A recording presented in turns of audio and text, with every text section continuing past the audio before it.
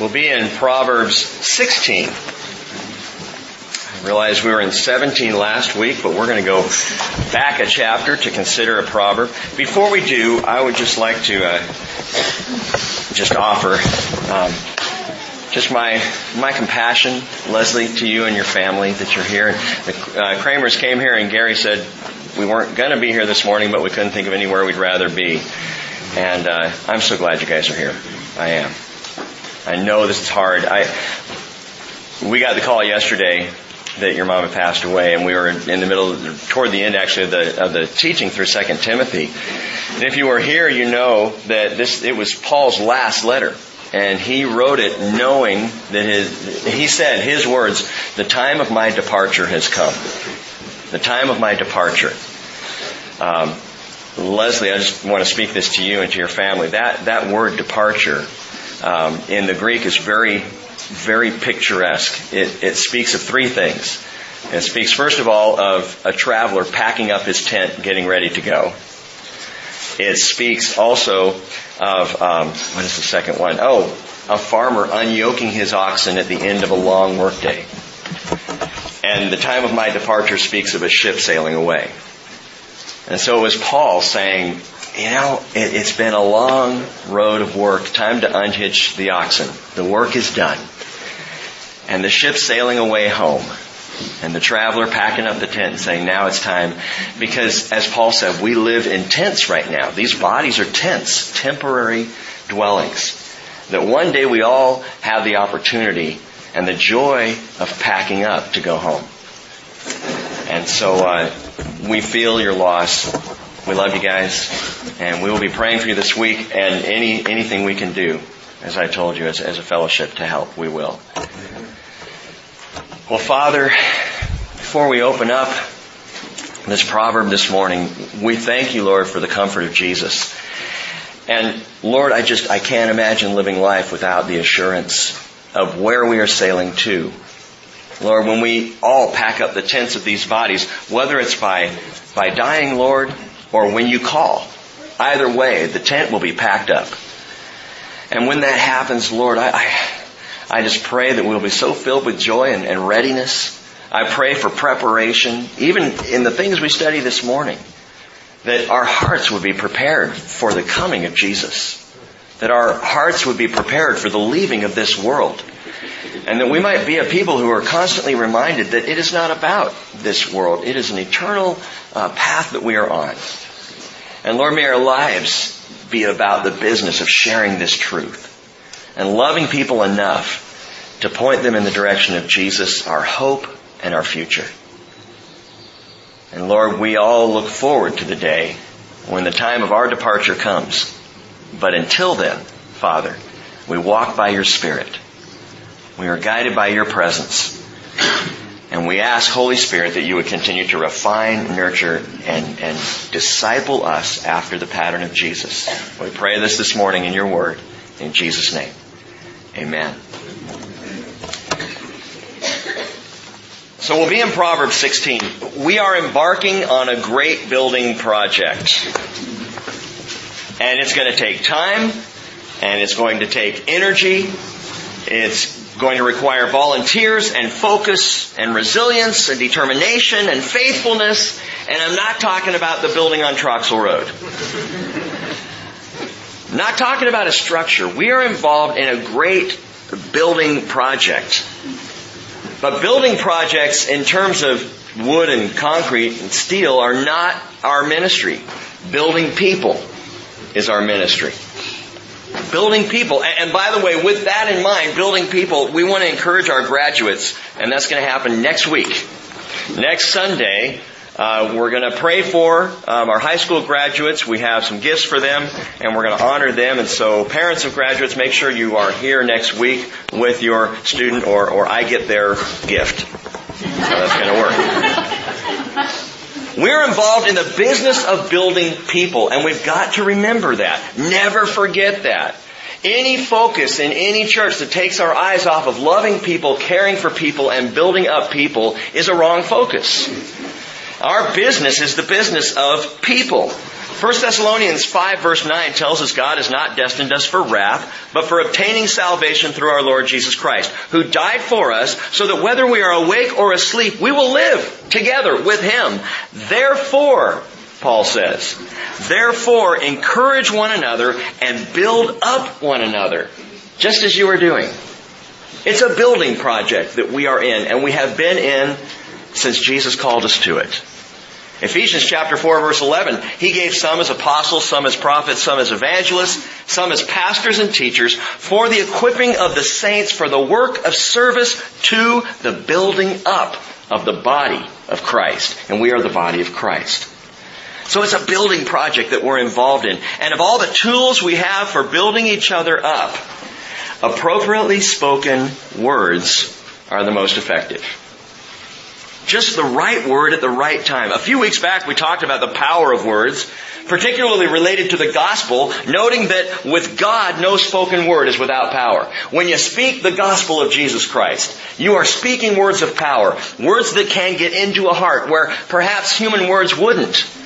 But there's another concept here of words, more personal, more one-to-one, more about how we speak and what we speak into each other's lives. Proverbs 16:24, pleasant words are a honeycomb, sweet to the soul and healing to the bones. That should be a song right there. Pleasant words are a honeycomb, sweet to the soul and healing to the bones. Now we looked at this verse a couple of Wednesdays back as we were going through chapter 16, and I noted at the time, when I was a little bitty boy just up off the floor, we used to go down to Grandma's house every month end or so. We'd have chicken pie and country ham, homemade butter on the bread. The best darn thing about Grandma's house was a great big feather bed. Do you guys know that song? I'm thinking, how far do I have to quote this before people will dial in? The old John Denver song. No, actually my grandma lived in McAllen, Texas, and we lived in California, so we didn't go down to her house every month end or so.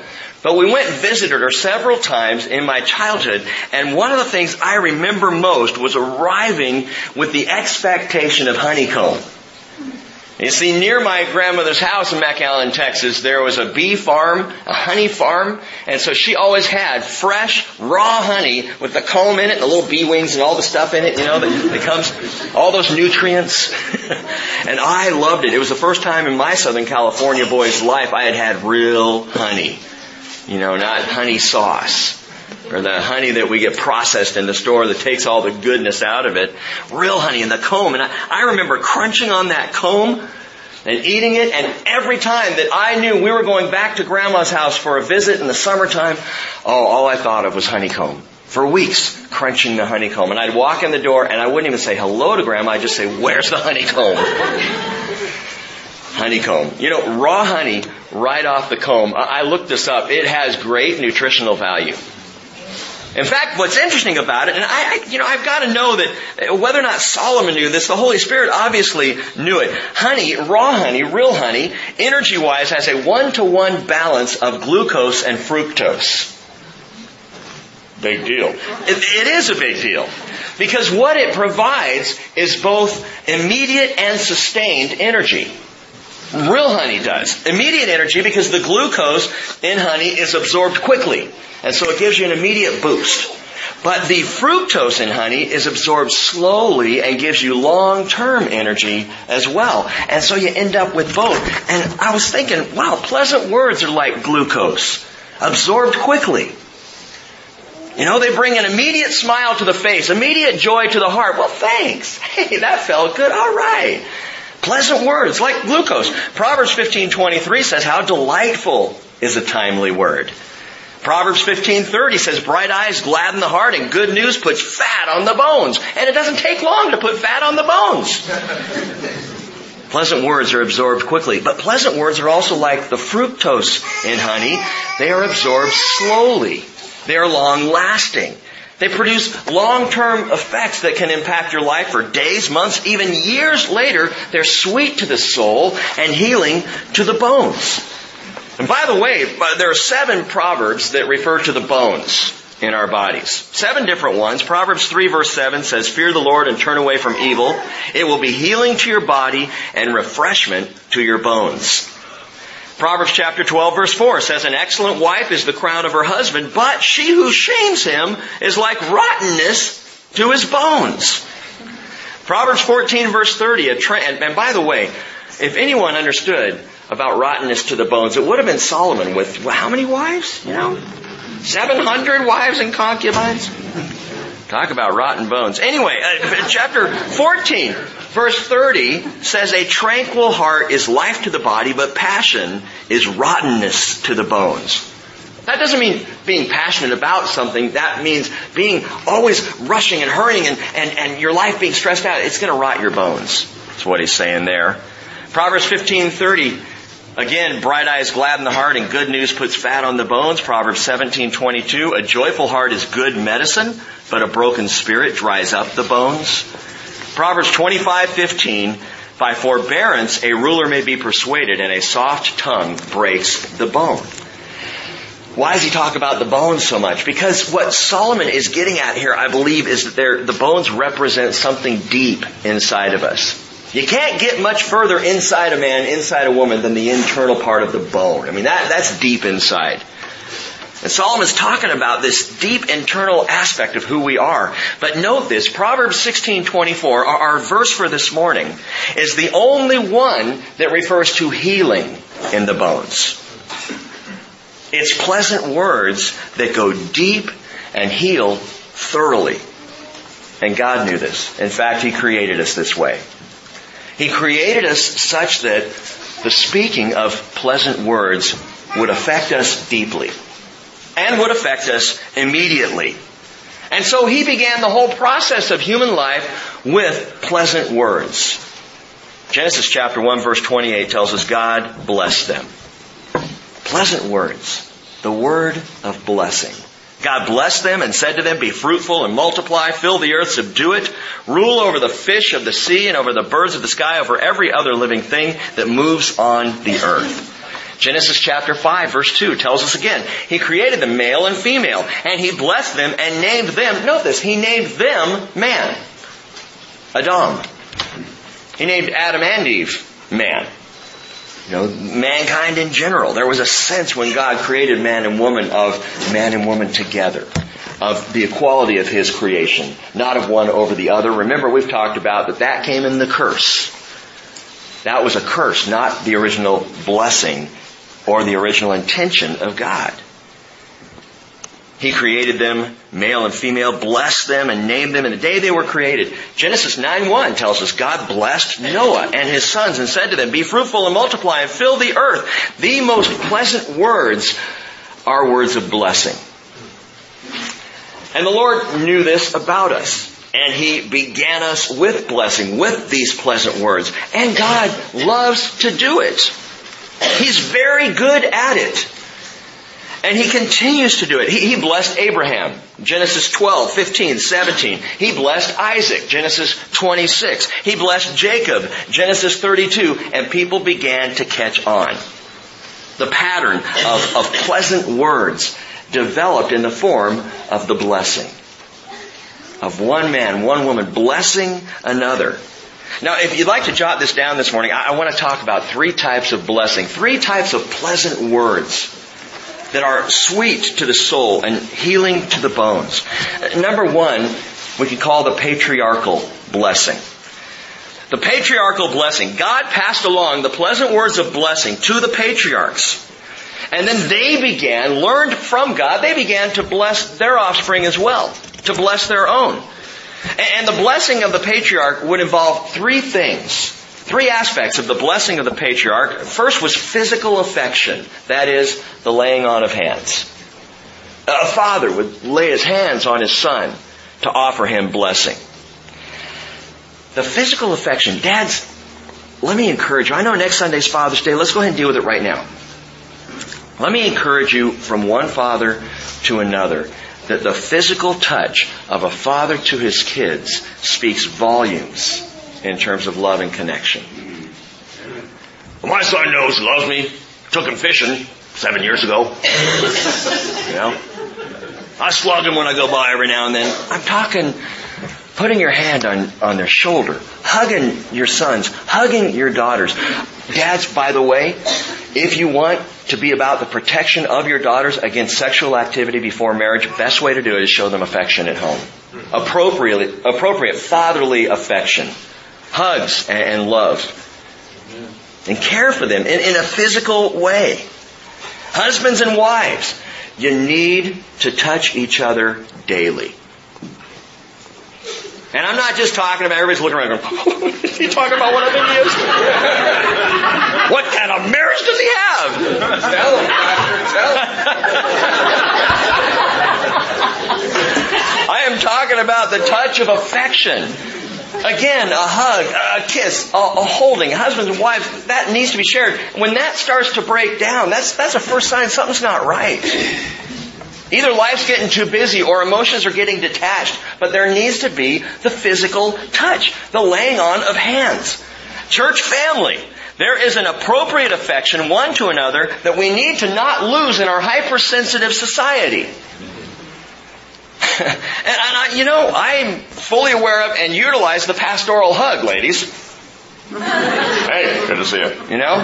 Trying to be appropriate. And yet, Paul, 4 different times the Apostle Paul called on church fellowships to greet one another with a holy kiss. Emphasis on the word holy. I know there's some guys out there going, all right. Paul says in Romans 12:10, be devoted to one another in brotherly love. Give preference to one another in honor. And so the patriarchal blessing did that. It showed physical affection. A father laying hands upon a son, on his head, on his shoulders, speaking blessing into his life. And blessing involved that physical touch. Secondly, the patriarchal blessing involved personal encouragement. The personal encouragement, it wasn't just the laying on of hands, but it was the laying out of character. Son, this is what I see in you. Daughter, this is how I see you. These are the gifts that I see in you. These are the talents that I believe the Lord has given you. When the father in the patriarchal blessing blessed the son, he always said that. Son, this is what I see in you. In fact, keep your finger there and go back to Genesis chapter 49. One of the key passages in all of Scripture, especially prophetically, is absolutely astounding. And I'll talk about that in just a moment. But in Genesis 49 verse 14, we have old Jacob, Israel. And Israel begins to bless his 12 sons, who would ultimately be the 12 tribes of Israel. And Jacob's there, and he calls his sons in. And if you skip down, look at verse 14 of Genesis 49. He's talking to his son Issachar, and he says, Issachar is a strong donkey. I don't like the way that reads in the King James Version. I like it better in the New American Standard. I'll let you think about that. Issachar is a strong... Some of you are going to get that like in an hour, what I just said. Or someone's going to go home and look it up. King James? Oh, that's funny. So, Genesis 49:14. Issachar is a strong donkey lying down between the sheepfolds. And when he saw that a resting place was good and that the land was pleasant, he bowed his shoulder to bear burdens and became a slave at forced labor. What is Jacob saying here? He's saying, Issachar, you get the job done. You're a workhorse, Issachar. I've noticed you. I've seen you in the field. You're a get it done kind of a guy. He's blessing his son, Issachar. Down in verse 20, Asher. As for Asher, his food shall be rich, and he will yield royal dainties. Asher, you're a gourmet, man. You're a chef extraordinaire. You need to be about the business of cooking up good stuff. Down in verse 21, Naphtali is a doe let loose. He gives beautiful words. Naphtali, son, you are gracefully articulate. Boy, when you speak, you really know how to speak. This is something I see in you, Jacob is saying to his boy. In verse 22, Joseph, Jacob's favorite son, Joseph is a fruitful bough by a spring. Its branches run over a wall. Oh, the archers bitterly attacked him and shot at him and harassed him, but his bow remained firm, and his arms were agile. From the hands of the mighty one of Jacob, from there is the shepherd, the stone of Israel. Joseph showed himself to be productive and faithful. And Jacob saw this, and his son, you are a productive boy. You're a faithful son, Joseph. Down in verse 27, I like this. Benjamin is a ravenous wolf. In the morning he devours the prey. In the evening he divides the spoil. Benjamin, you're a go-getter. And so Jacob went one by one and blessed his sons. And he said, sons, this is what I see in you. This is what I see in you, boys. Now in Jacob's case, some of what he saw in his sons, it wasn't so good. Some of it was not exactly the most pleasant of words, and you can go back and read through Genesis 49 and see that. But what he declared, even in the negative over his sons, was words of warning. Words of warning. And fathers, you can do that. And mothers, you can do that with your kids. Words of warning, just saying, I see this direction and I'm concerned about it. You need to change the direction. Because if you don't, what's going to happen is the stuff of prophecy. What's absolutely amazing is how Jacob prophesies, says these things over his sons, and you can track each of the 12 tribes of Israel, even today, and they bear these characteristics. And so Jacob, he knew his boys. And he laid hands on them, and he laid out their character, physical affection, personal encouragement. And by the way, parents, we need to learn to be students of our children. And what I mean by that is watching them, paying attention to what they do, what they're good at, how they're blessed, how they're gifted, what their faults and flaws may be. And as we recognize those in our kids, speaking those things into their lives. Helping them become aware of what it is that you are seeing as you guide, as you shepherd them as parents. The patriarchal blessing. By the way, Bridge family, this holds true for the whole church as well. That we study the good in each other. That we're students of each other. That we're paying attention to one another's gifts. And when you recognize the gift in somebody, you lay it out for them. You tell them, every time I'm around you, I am so encouraged. You must have the gift of encouragement. You're so hospitable. I'm sure that's your spiritual gift. Why do we have to take spiritual gift inventories at all? Shouldn't the family be our spiritual gift inventory? If we are functioning as we are called to function as a fellowship, then you should already know what your gifts are because the rest of the fellowship's telling you. And you're telling others.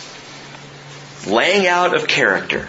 The patriarchal blessing. But it was also, as I indicated, not only physical affection or personal encouragement, but the patriarchal blessing was prophetic declaration. That is, laying up the future. Pointing to the future. Giving a vision. In the blessing, pleasant words that give a vision for the future. Jacob's prophetic insights, as I said, played out in their sons' lives and their tribes' lives across the centuries, even to present day. And the greatest was the prophecy of the Lion of the tribe of Judah. Look at verse 8 of Genesis 49. Judah, your brothers shall praise you. Your hand shall be on the neck of your enemies. Your father's sons shall bow down to you. Judah was going to be a leader. Judah is a lion's whelp. From the prey, my son, you have gone up. He couches, he lies down as a lion. And as a lion, who dares rouse him up? Oh, Judah, not only are you a leader, you're a lion. He says in verse 10, the scepter shall not depart from Judah, nor the ruler's staff from between his feet until Shiloh comes, and to him shall be the obedience of the peoples. Judah, you're going to be a lord. From you is going to come a lord. He ties his foal to the vine, and his donkey's colt to the choice vine. He washes his garments in wine, and his robes in the blood of grapes. His eyes are dull, or literally darker than wine, and his teeth white from milk. You get this picture now of a lamb. And what an amazing prophecy, because out of the line of the tribe of Judah, came David. And out of the line of King David would eventually come none other than Jesus Christ, who would be leader and lion and lord and lamb. And all of this was in the prophecy of Jacob for his son Judah, all the way back in Genesis 49. Amazing. Prophetic declaration. Well, yeah, but Pastor Rick, I'm no prophet. I don't know what my kid's future is. If I did, I wouldn't worry so much. How can I prophesy over my kids or anyone else for that matter? Here's the deal. Can you edify? Can you exhort? Can you comfort? You see, in the New Testament, we're given a definition of prophecy. 1 Corinthians 14:3, the one who prophesies speaks to men for edification, exhortation, and consolation or comfort. And so if you can speak words of edification, exhortation, and comfort, then you can prophesy over your children, over others in the fellowship, bringing that prophetic declaration. Because pleasant words are a honeycomb, sweet to the soul and healing to the bones. We see that in the patriarchal blessing. There's so much more I could talk about there, but we got to move on. There's a second aspect of this, not just the patriarchal blessing, but the priestly blessing. This was carried out in a couple of ways. The priestly blessing. God is just into blessing. He blessed His people. He called the patriarchs to bless their families. And then, when He set up the priesthood, He called the priests to be people who would bless in two ways: confirmation and invocation. Confirmation, when the priests or the elders of Israel passed on authority, as with the patriarchal blessing, it involved the laying on of hands. They would gather and lay hands on someone and call them to the place of authority. Numbers chapter 27, verse 18, the Lord said to Moses, "Take Joshua, the son of Nun," which is amazing to me. That's got to be a miracle. To be a son of a nun. "A man in whom is the Spirit. Lay your hand on him," the Lord says, "and have him stand before Eleazar the priest, before all the congregation, and commission him in their sight. You shall put some of your authority on him in order that all the congregation of the sons of Israel may obey him." And the Jewish people have a word for this that we discovered yesterday, smikah. Smikah in the Hebrew is the word of passing along authority, and it was passed along by the laying on of hands. According to David Stern, the author of the Jewish New Testament commentary, the point of laying on hands in this way dramatized God's bestowal of the blessings and giftings needed for the work. So it's the confirmation of someone's calling, the confirmation of authority. And by the way, that tradition was passed along in the church as well. Passed on, we see in 1 Timothy 4:14. Paul says, "Do not neglect the spiritual gift within you, which was bestowed on you through the prophetic utterance with the laying on of hands by the presbytery," or the elders. 2 Timothy chapter 1 verse 6, Paul says, "For this reason I remind you to kindle afresh the gift of God which is in you through the laying on of my hands." So there's a connection there between that physical touch and the passing along of pleasant words of blessing. There's a connection. God is personal. We talked about this all weekend long. God is a personal God. He wants to be personally involved in your life. He wants you and me to be personally connected. And so that physical touch is a gift of the Lord to accompany blessing. And think about the significance of this. If you were a Joshua or you were Timothy, and the Lord involving this physical touch to pass along spiritual authority. But there was a second, more general priestly blessing for all the people. Turn back to Numbers chapter 6. Numbers chapter 6.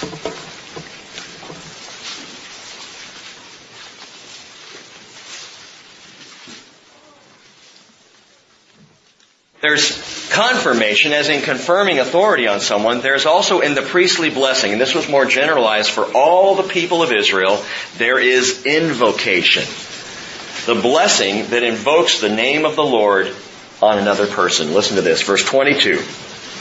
Numbers 6:22. "The Lord spoke to Moses, saying, Speak to Aaron and to his sons, saying, Thus you shall bless the sons of Israel. You shall say to them, The Lord bless you and keep you. The Lord make His face shine on you and be gracious to you. The Lord lift up His countenance on you and give you peace. So they shall invoke my name on the sons of Israel, and then I will bless them." What an amazing blessing. By the way, did you see the Trinity in there? Did you catch it? Father, Son, and Holy Spirit are involved in this blessing. Note it again, verse 24. "The Lord bless you and keep you, Father. The Lord make His face shine upon you and be gracious to you, Son. The Lord lift up His countenance on you and give you peace. Holy Spirit. Father, Son, and Spirit involved in the priestly blessing. Well, what was this blessing for? It was a key role. Get this. It was a key role of the Aaronic priesthood to bless the congregation. That was their main purpose. It was offering sacrifices, yes, but the main purpose of the priest was to bless the fellowship of believers, the congregation of Israel, to invoke this actual blessing on the people of Israel, to invoke the name Hashem, the name of God, that God would then bless the people Himself. And God was so serious about this that He said, Moses, tell Aaron to tell the people. And you make sure that this is passed along and carried along, this blessing of the priest on the people, the priestly blessing, these pleasant words. Because, pleasant words are like honeycomb, sweet to the soul and healing to the bones. And God wanted the soul of Israel to be sweetened and the bones of Israel to be strengthened and healed. So, priests, He says, offer this blessing. But somewhere along the line, this personal, relational, priestly blessing that called God's name down upon the people became religious. Isn't that just like us? I mean, that is such the pattern of man. God gives something personal and we make it religious. And it became something done by rote. And the second something that is personal becomes religious or done by rote, even the calling down the name of God is not going to work. Because God's looking for the heart. If you're going to bless someone, you go, oh, bless you, and you're done. But there's no heart involved in it. Where's the blessing? God says, I want your hearts engaged in the process. This problem was obviously there when Jesus came along. Because the leaders of Israel in Jesus' day were no longer blessing the people. They were putting burdens on the people. Jesus said about the scribes and Pharisees, Matthew 23:4, they tie up heavy burdens and lay them on men's shoulders, and they themselves are unwilling to move them with so much as a finger. Leaders of Israel, Jesus is saying, you are supposed to bless, which sweetens the soul. Instead, you're tying burdens on their backs. You're making life heavy for them. You've got rules and regulations and things that have to be done. Rules that have to be kept, and it's heavy. And that's what religion does. It burdens where there was supposed to be blessing. The priestly blessing was God's way of saying, I want my name showered upon this people because I want to bless them. But religion weighs down instead of lifting up. And it can happen right here in the Bridge Fellowship. If we become more focused on building a church than on blessing the church, then we will lose. We are called to be priests. You know that. Priests of the Brian, where are you? Say it again. Saints of the royal priesthood. Saints of the royal priesthood. Spend any time with Brian, he's going to eventually call you that. We are saints of the royal priesthood. We are called to be priests. Revelation 1:6, He has made us to be a kingdom, priest to His God and Father. To Him be the glory and dominion forever and ever. Amen. Peter said in 1 Peter 2:9, you're a chosen race, a royal priesthood. Holy nation, a people for God's own possession, so that you may proclaim the excellencies of Him who has called you out of darkness and into His marvelous light. The passing on of the blessing of the name of God. And we as priests are called to do that. Sweet words, pleasant words, to bless each other.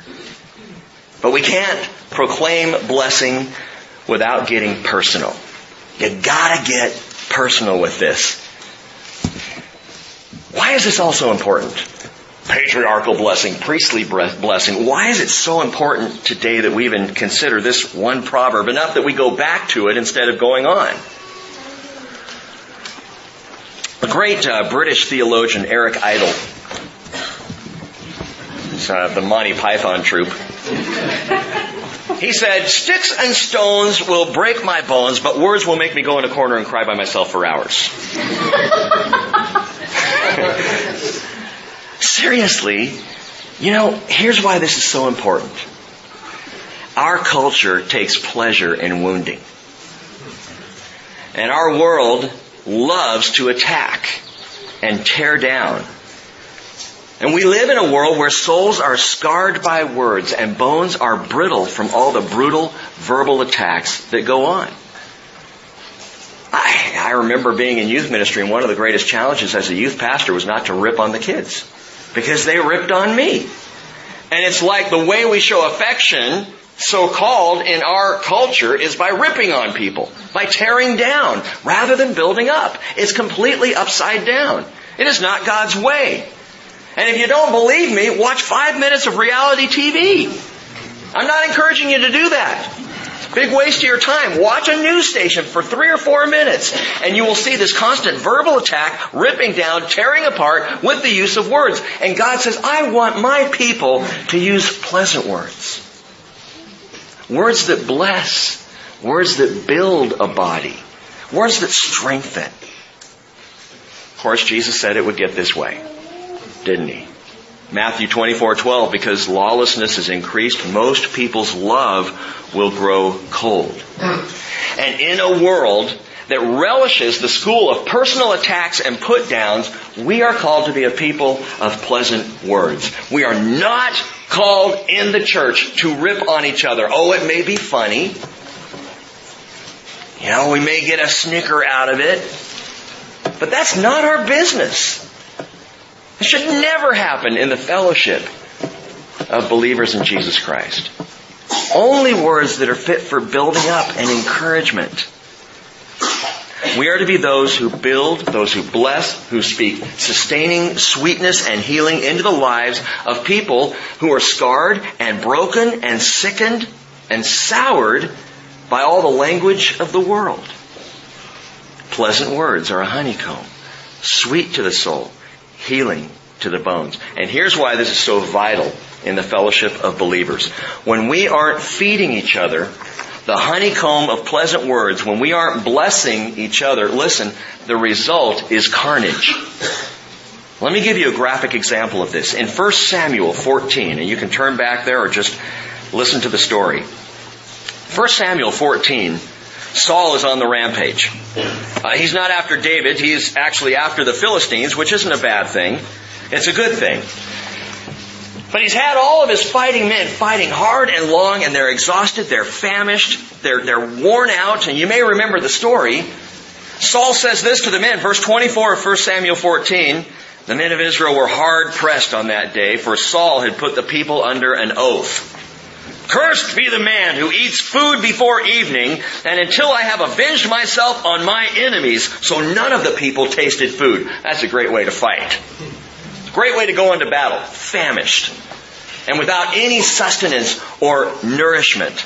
It was a stupid, arrogant thing of Saul to do, and the results prove it to be so. Verse 25 tells us all the people of the land entered the forest, and there was honey on the ground. And when the people entered the forest, behold, there was a flow of honey. But no man put his hand to his mouth, for the people feared the oath. But Jonathan, Saul's son, had not heard when his father put the people under the oath. Therefore, he put out the end of the staff that was in his hand, dipped it in the honeycomb, and I guarantee it wasn't processed, and put his hand to his mouth, and his eyes brightened because the glucose kicked in. And then one of the people said, your father strictly put the people under an oath, saying, cursed be the man who eats food today. And the people were weary. And then Jonathan said, my father has troubled the land. See now how my eyes have brightened because I tasted just a little of this honey. And that's what sweet words do. Brighten the eyes. And bright eyes gladden the heart, and good news puts fat on the bones. So Jonathan's doing what Jonathan needed to do, the right thing, tasting the honey. Immediate strength and long-term strength. He had that while everybody else was famished. But the story continues. How much more, Jonathan says, if only the people had eaten freely today of the spoil of their enemies which they found. For now the slaughter among the Philistines has not been great. They struck among the Philistines that day from Michmash to Aijalon, and the people were very weary. Saul's order, no food. Don't eat. He restricted them from it. And watch what happens.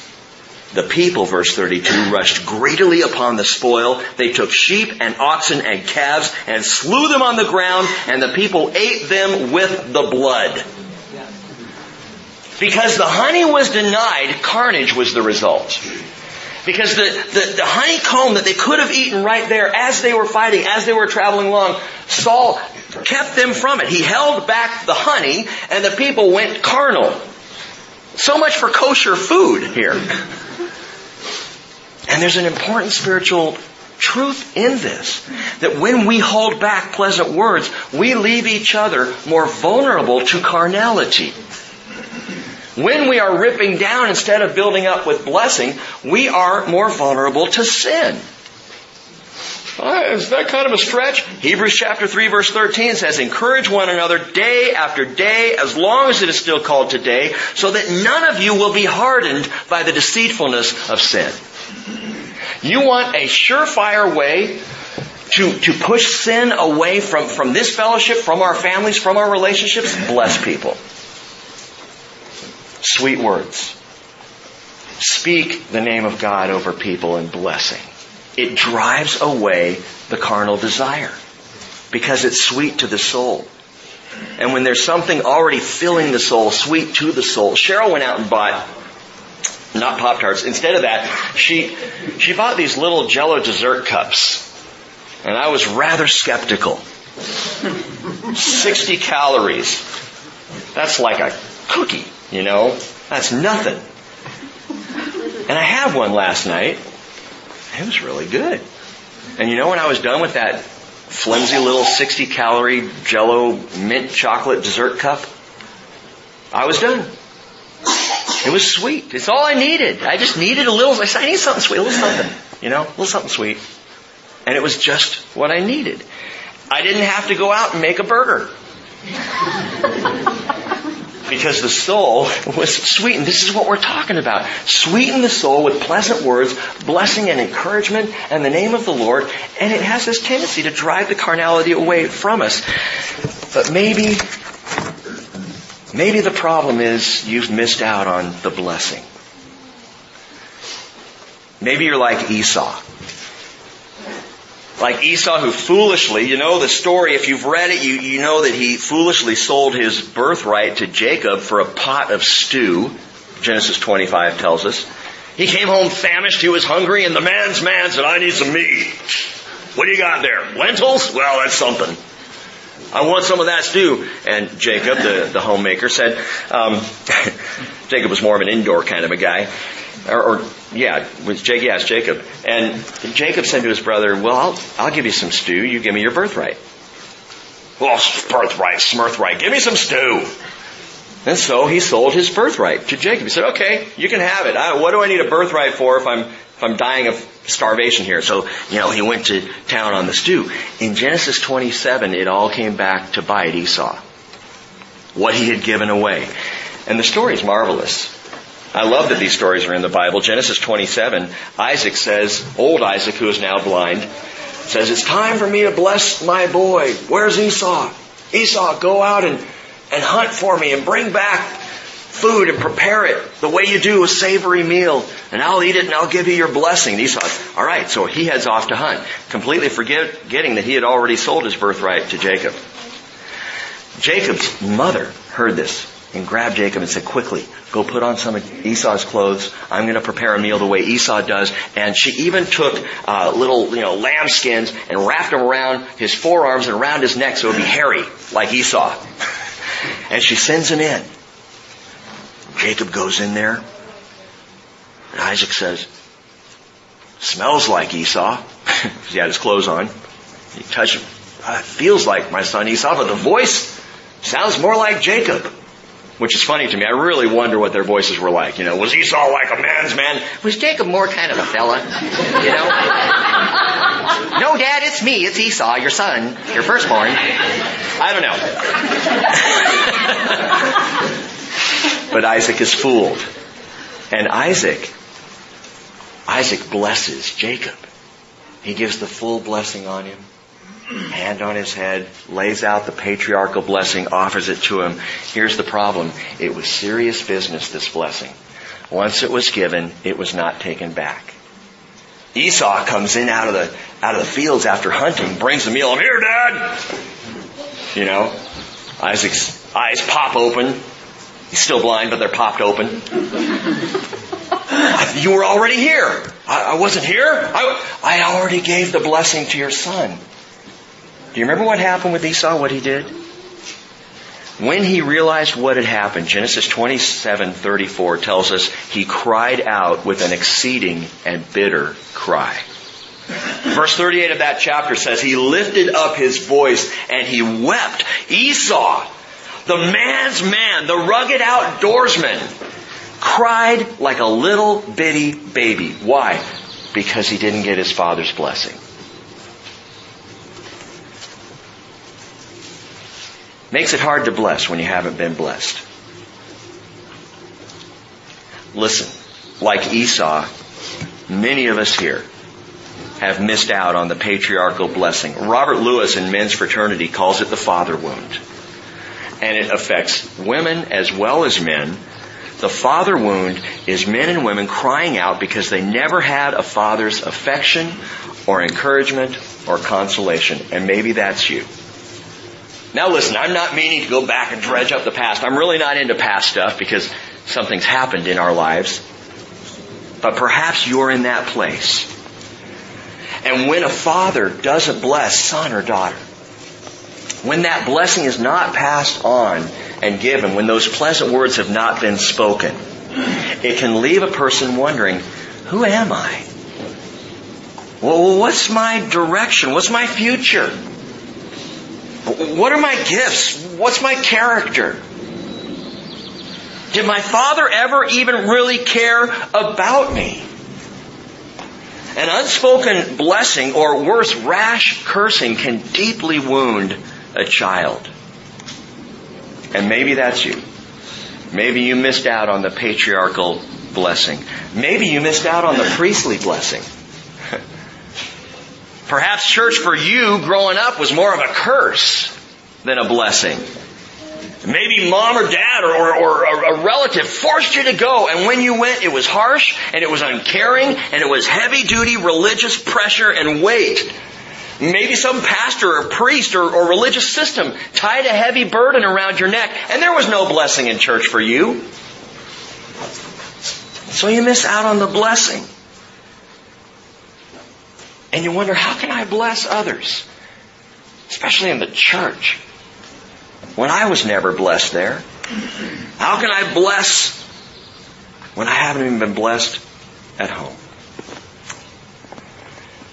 I wouldn't raise this issue if there wasn't an answer for us. And it's a wonderful answer. If you have missed out on the blessing, be it priestly or patriarchal or personal in your life, listen, God wants to restore it to you.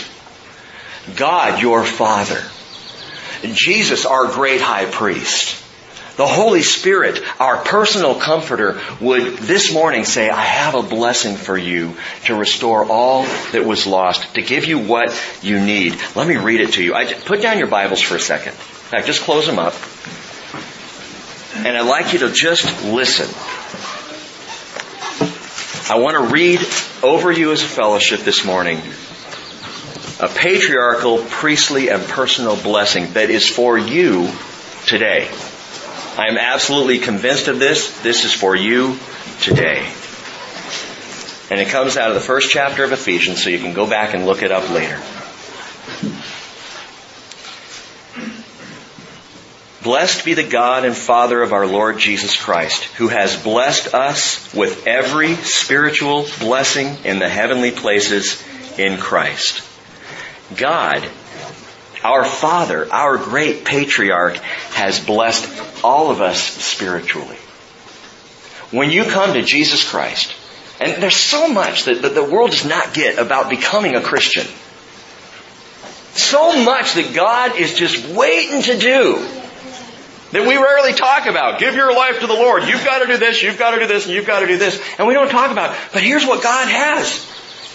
In fact, coming to the Lord is far more about what God has to do for you, what He is waiting to do for you, than anything you will ever do for Him. And God the Father has every spiritual blessing in the heavenly places just waiting there. And if you missed out on a Father blessing, you have the Father blessing. The blessing of God on you, blessing you spiritually.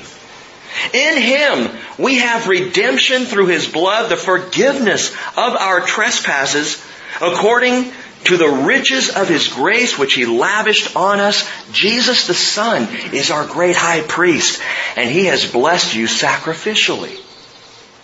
You have the Father blessing, you have the priestly blessing in Jesus, and then in Him you also, after listening to the message of truth, the gospel of your salvation, having also believed, you were sealed in Him with the Holy Spirit of promise, who is given as a pledge of our inheritance with a view to the redemption of God's own possession, to the praise of His glory. The Holy Spirit, that personal helper, has blessed you eternally, sealing your inheritance in Christ. Isn't that marvelous? You may have missed out on every other kind of blessing. You may have been torn up in the church, beaten up at home. But you come to the Lord, and the patriarchal blessing of pleasant words is on you, and the priestly blessing of Jesus Christ's sacrifice is on you, and the personal blessing of His Spirit sealing your salvation and securing you a place in God's family for all eternity is on you. The blessing. Pleasant words. Don't look back.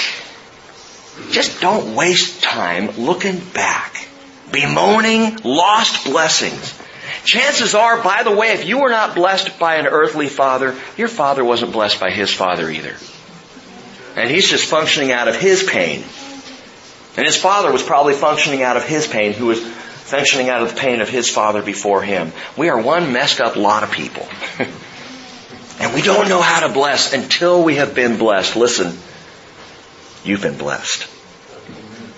The sweet words of Jesus Christ spoken over you, the pleasant words of God the Father, the healing words of His Holy Spirit. Now, if that's all a bit too theological for you, how about this? God so loved the world that He gave His only begotten Son, that whoever believes in Him should not perish, but have everlasting life. Pleasant words are a honeycomb, sweet to the soul, and healing to the bones. Father, we receive Your blessing this morning. Lord Jesus, we receive Your blessing over this fellowship. We are a blessed church, Lord. We're a blessed group of people gathered together here in this barn. And we are part of a larger blessed group of people across the centuries. Not blessed by our behavior and our actions, but blessed, Lord, by Yours. And we are blessed individuals. Father, Your Spirit, you know what You want to speak into our hearts this morning. I just pray, if I can offer my suggestion, Lord, I ask that You will give our hearts the ability today to receive Your blessing and to begin to walk as blessed sons and daughters of our glorious Father and Priest and Spirit. We pray in Jesus' name. Amen. Amen. We're going to sing this song, new song that Heather sang. We're going to have her come back up and do that song. And while we're doing it, I have you stand and you can sing with us, but I want to offer you opportunity to be prayed for.